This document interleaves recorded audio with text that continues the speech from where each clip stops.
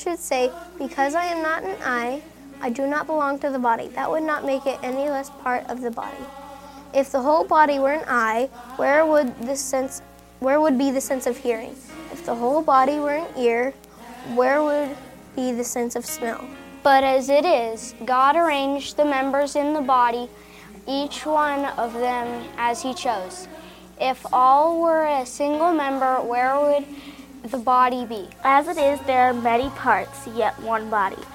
The eye cannot say to the hand, I have no need for you, nor again the head to the feet, I have no need for you.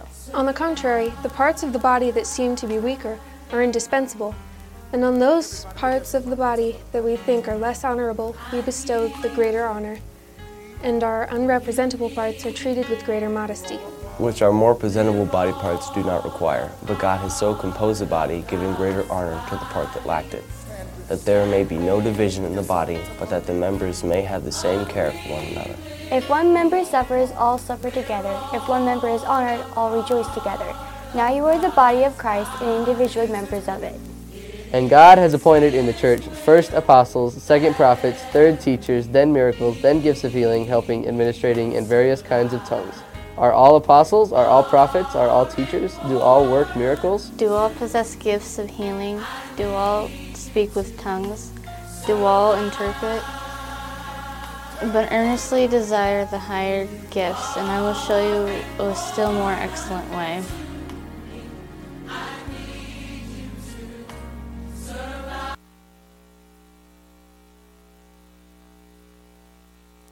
This is great. This is fun. We get to have help today. Are you guys already enjoying all the kids and youth participating? Isn't this fun? It's not over. It's not over. That was so good. And that, man, what a perfect video. I love having the kids read that scripture. And we're continuing in our series. We just started last week a series in 1 Corinthians. And we're continuing this series, and this week, kind of the whole theme is unity, and so we're gonna do that. Last week it was chapter 1, verses 1 through 9, and the whole thought was this: I see myself the way God sees me. If I see myself the way God sees me, it helps me see people the way God sees them. And so we're going to continue it, and we're going to go just the next few verses in this chapter. Right before I do that, I just want to personally invite you to the Citywide Good Friday service. I'm super excited about this. One of the opportunities, not only, it's one thing for us as a church to say we're the body of Christ, and it's another thing for us to say as Kearney and the surrounding areas, we're the body of Christ. And once a year, as many of us as possible get together. And so at the UNK Health and Sports Center, we're going to do that on Friday. And so come, enjoy yourself, be a part of that.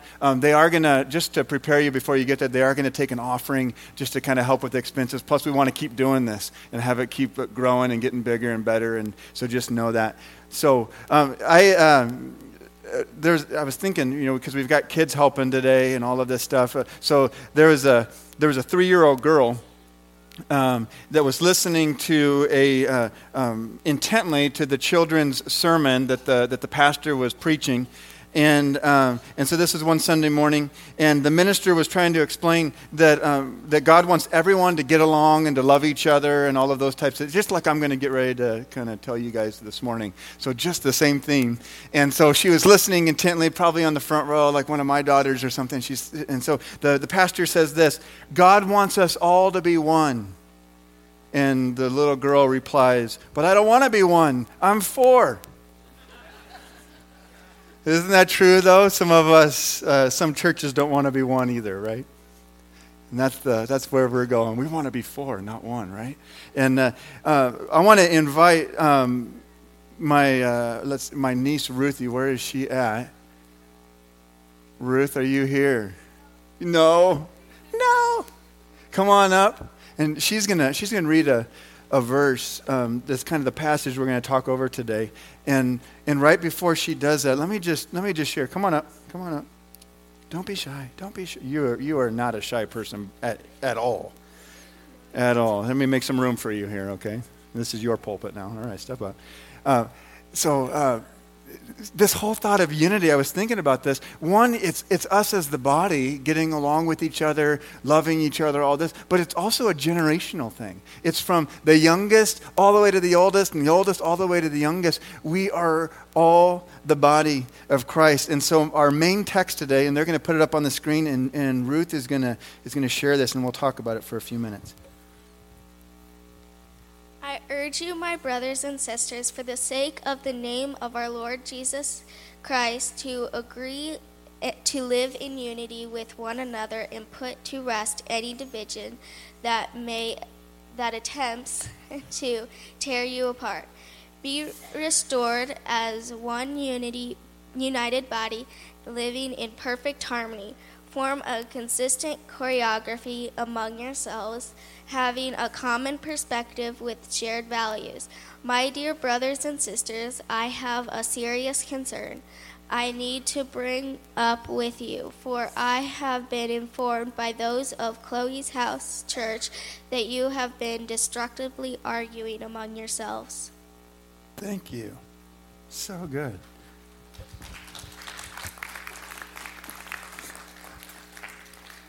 And so this is where we're at. I mean, we talked about, and I encourage you to go listen to last week's message. And we kind of set it up in 1 Corinthians, and that the church in Corinth was in this place that was probably kind of like Las Vegas or New York, and it was this church that was started out by Paul, and they were trying to be in the world but not of it. They were trying to be the influencers of Corinth and not being influenced by it. And about 4 years into it, they started finding themselves being influenced by the city, and which is a call to us that instead of us being influenced by the city, that we would be the influencers.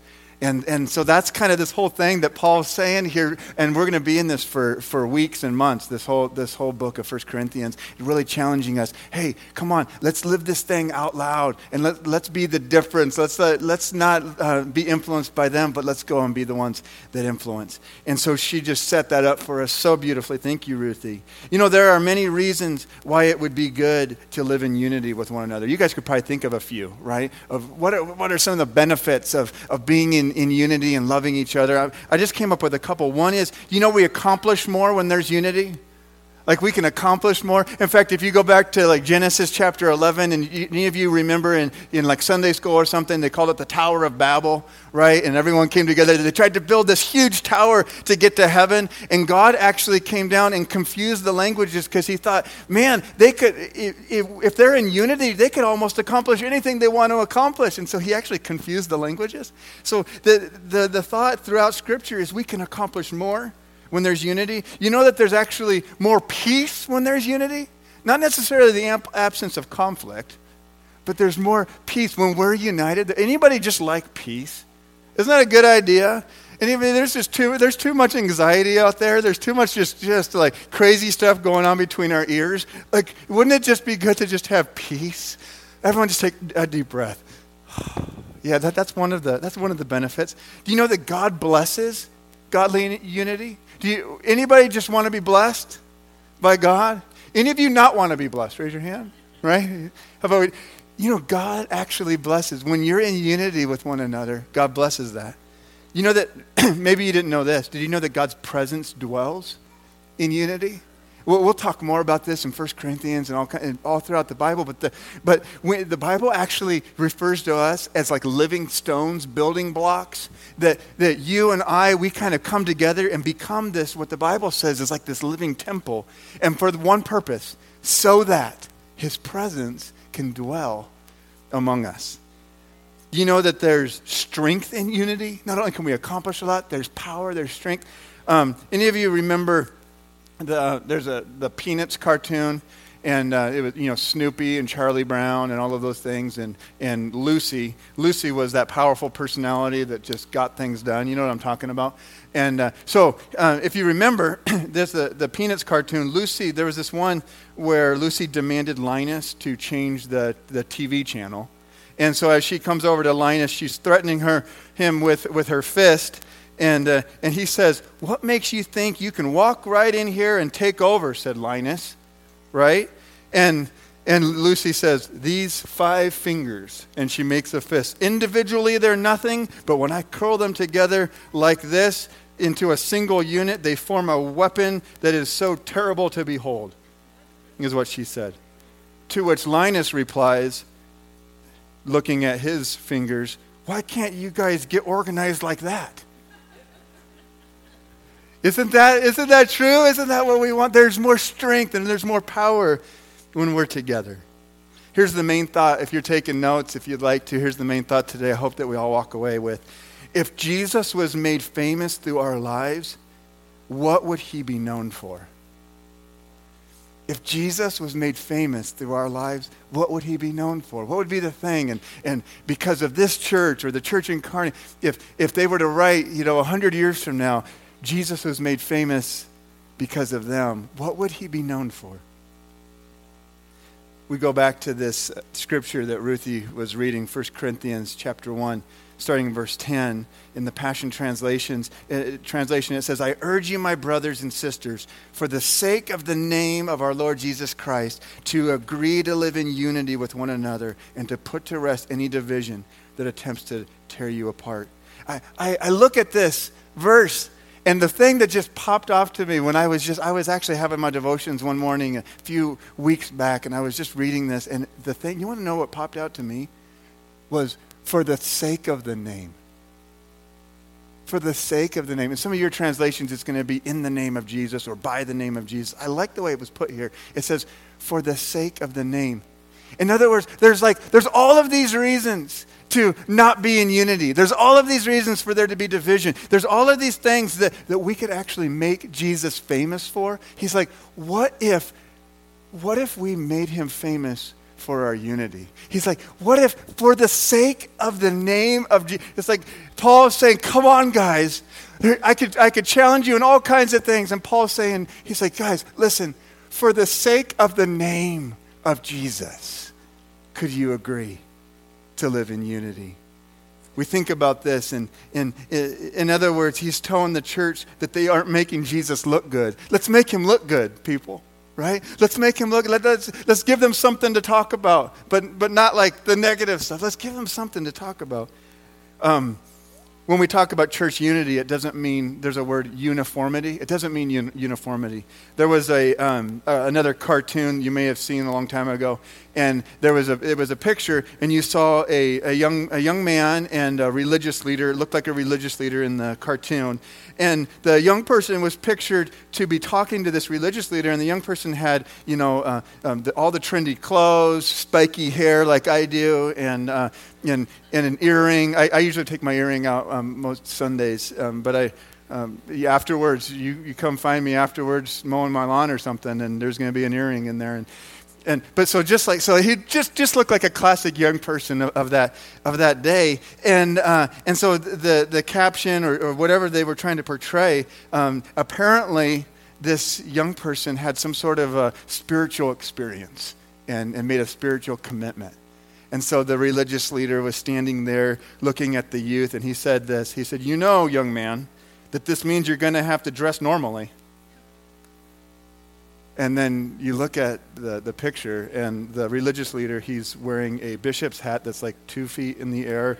He's wearing this robe that has a huge cross on it, and he's got this staff, this pole, and so the irony is, young man, you're going to have to dress normally, like he's trying to portray what normal is. Well, I wanted you to know when we talk about unity, we're not talking about uniformity. We're talking about what are we championing? What's the purpose that we're coming together around? Doesn't mean we have to all think the same way. There's already enough negative things that people are going to talk about concerning Jesus, don't you think? I mean, I bet if we were to poll the audience right now, you could say that there's friends and family members, there's people you know. We pick on the Todd Becker Foundation every once in a while, and Keith and Beck. How many know that there are some things people are going to be talking about Jesus in a negative way at some level? And so the thought here is, well, what if we gave them something else to talk about? What if they were talking about our unity? look at those followers of Jesus and how they live and how they talk. Usually that quote and that phrase is, look at those followers of Jesus and how they live and how they talk. It's like we're not really giving them a bad name. We've got this label Christian, and it's like that, the hello, my name is sticker that you put on, and we just kind of write Christian on it, and that's the only that you take that sticker off and we look like everybody else. You put that sticker, oh, I'm a Christian. You take it off, and so there's no separation. The world looks at us and they say, well, there's nothing different. There's nothing different. Look at the way they talk. Look at the way they live around each other. Look at those followers of Jesus. But this thought on the scripture that he put up a few minutes ago is, for the sake of the name. How are we making him famous? I'm going to have my daughter Kaylee come. Kaylee Elizabeth Bean, come on up here, baby. I think this is a prophetic picture of what you're going to be doing with your life right here. Everyone take a look. And there's this verse that I'm going to have her read here in just a minute. And it's this, Jesus in the New Testament, he had the same thought that Paul had about how are we making Jesus famous? Well, let's listen to Kaylee in John chapter 13. John 13. Speak it really loud. Okay, you got it. 34 for 35. I give you a new command, love one another just as I have loved you. You are also to love one another. By this, everyone will know that you are my disciples if you love one another. Yay! So good. She's just this year, she has been learning how to read. Isn't that awesome? Didn't she do a great job? John 13:34, to love one another. And so I think about this concept of loving each other, and here we go. You know that word new?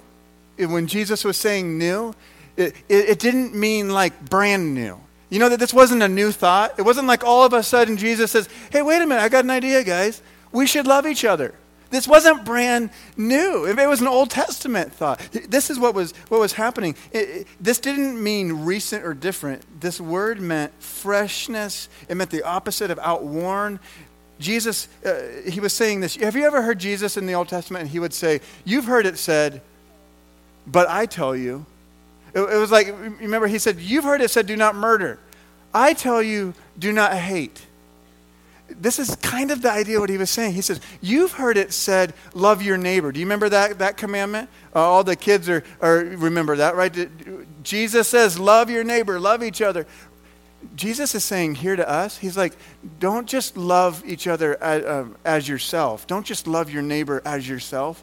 He's like, love your neighbor better than yourself. In fact, like this, just as I have loved you.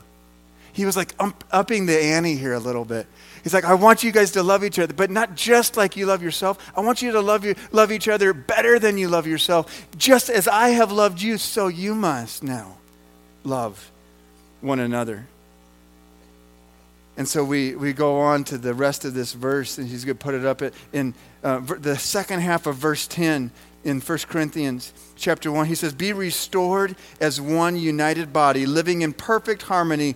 Form a consistent choreography. Do you like that word? A consistent choreography. I loved all the dancers this morning. I mean, it was just so cool, and they were in sync, and it was just powerful, and the song was going. Form a consistent choreography among yourself, having a common perspective with shared values.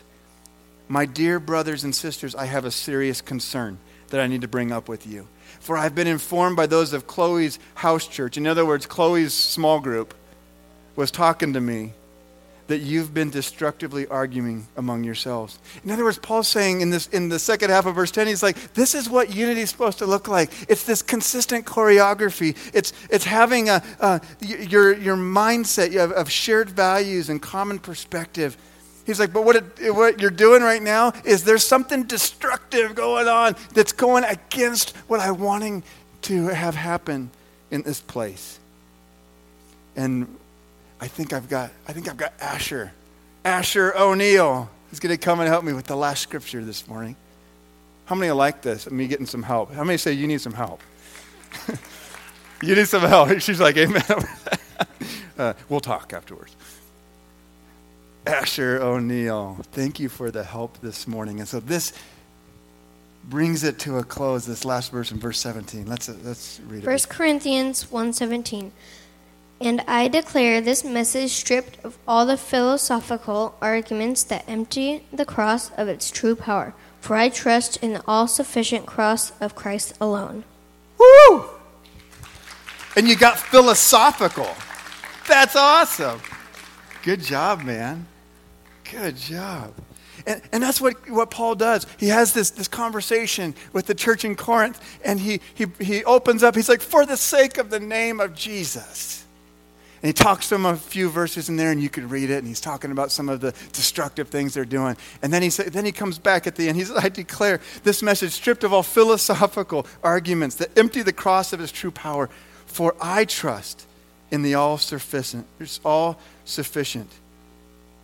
cross of Christ alone. Paul brings it back to the cross. And instead of focusing on those things that divide us, he says, let's focus on those things that unite us. What about the cross? What about the name of Jesus? What if we just push pause on all these things that we disagree and we come together on the things that we do agree on? I like at the beginning of this passage, if you were reading along and you see, he says this. He says, to agree to live in unity. He didn't ask them to agree with each other on everything. He says, would you agree to live in unity? In other words, it was a choice. It was, could you choose, instead of just agreeing, like, have you ever had that argument with somebody and nobody's going to win? You know, and you're just going, it's just whoever's the loudest is usually the one that wins. And whoever can, like, have a little bit more of a power stance than the other person, they're going to be the one that wins. And he's like, could we just agree to live in unity? I'm not asking you to agree with each other. Can we put those things down? Could we just agree to live in unity? You don't have to agree with each other. In fact, unity isn't always agreement. It's actually a higher level than agreement. I want you to watch this and we'll be out. It's a higher level of agreement. It says this. It says, regardless of whether or not we agree, we're still for each other. Isn't that what we're trying? Isn't that at the end of the day what Paul is trying to get across and what we need here? At the end of the day, regardless of whether or not I agree with you or you agree with me, I'm still for you. And you're still for me. Can you say I'm for you, Pastor? Come on, I just wanted to hear it. I just needed to feel better as I'm walking out of here today. We're gonna close here with a couple more girls, Natalie and Courtney. I've asked them, this is what's gonna happen. I'm gonna have them come and they're gonna pray. I want them to pray over us in this theme of unity. And then what we're gonna do, the worship team is gonna come and I'm gonna give you one of the most powerful things I think that's going to happen today is I thought, what if the children and the youth prayed for us as the altar prayer team? And so we're going to, you guys can come on up, don't be shy.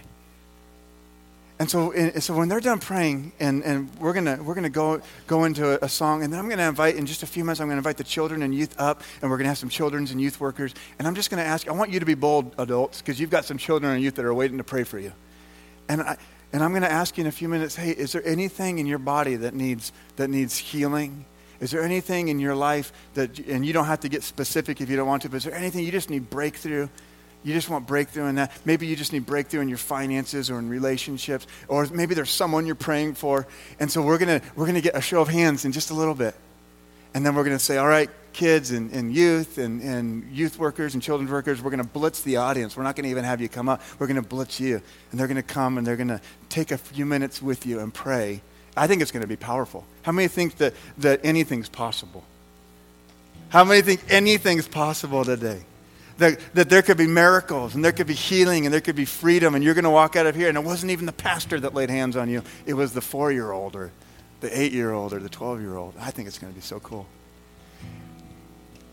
As we get ready to transition to this part, I'm just going to have these girls pray into this theme of unity that we've been talking about. Whichever one wants to start. Oops, sorry. That's my fault. Lord, I ask that we have unity. The word I've been keep hearing over the week when I was asked to pray is mate. The word mate means we're equals, we're friends. So Lord, I ask that you come into here, that you rush over us, that we can see past these scars, that we can see other people's wounds and be able to come up and build them up. We are not supposed to attack each other, but we're supposed to stand next to each other. God, I ask that you guide us and protect us through this time of this year where we change the world. That we will come by our pastors and not attack them, but be with them as equals. God, I ask that you would unite us like a fist, that we can punch the enemy in the jaw, that we would not have fear, that we would not back down, that what is hindering us from doing what God has called us to do, that it would stop in the name of Jesus, that the will of the Lord would fall into this place, that what is hindering us from coming together, our race, our anger, our unforgiveness, that it would break down in the love of Jesus. Amen. Come on. So good. So good. Can we stand this morning, and Pastor Kelly's going to lead us in a song, and in just a minute I'm going to give you an opportunity to respond as the kids and the youth are going to pray for you. But let's sing this song together. Sing praise.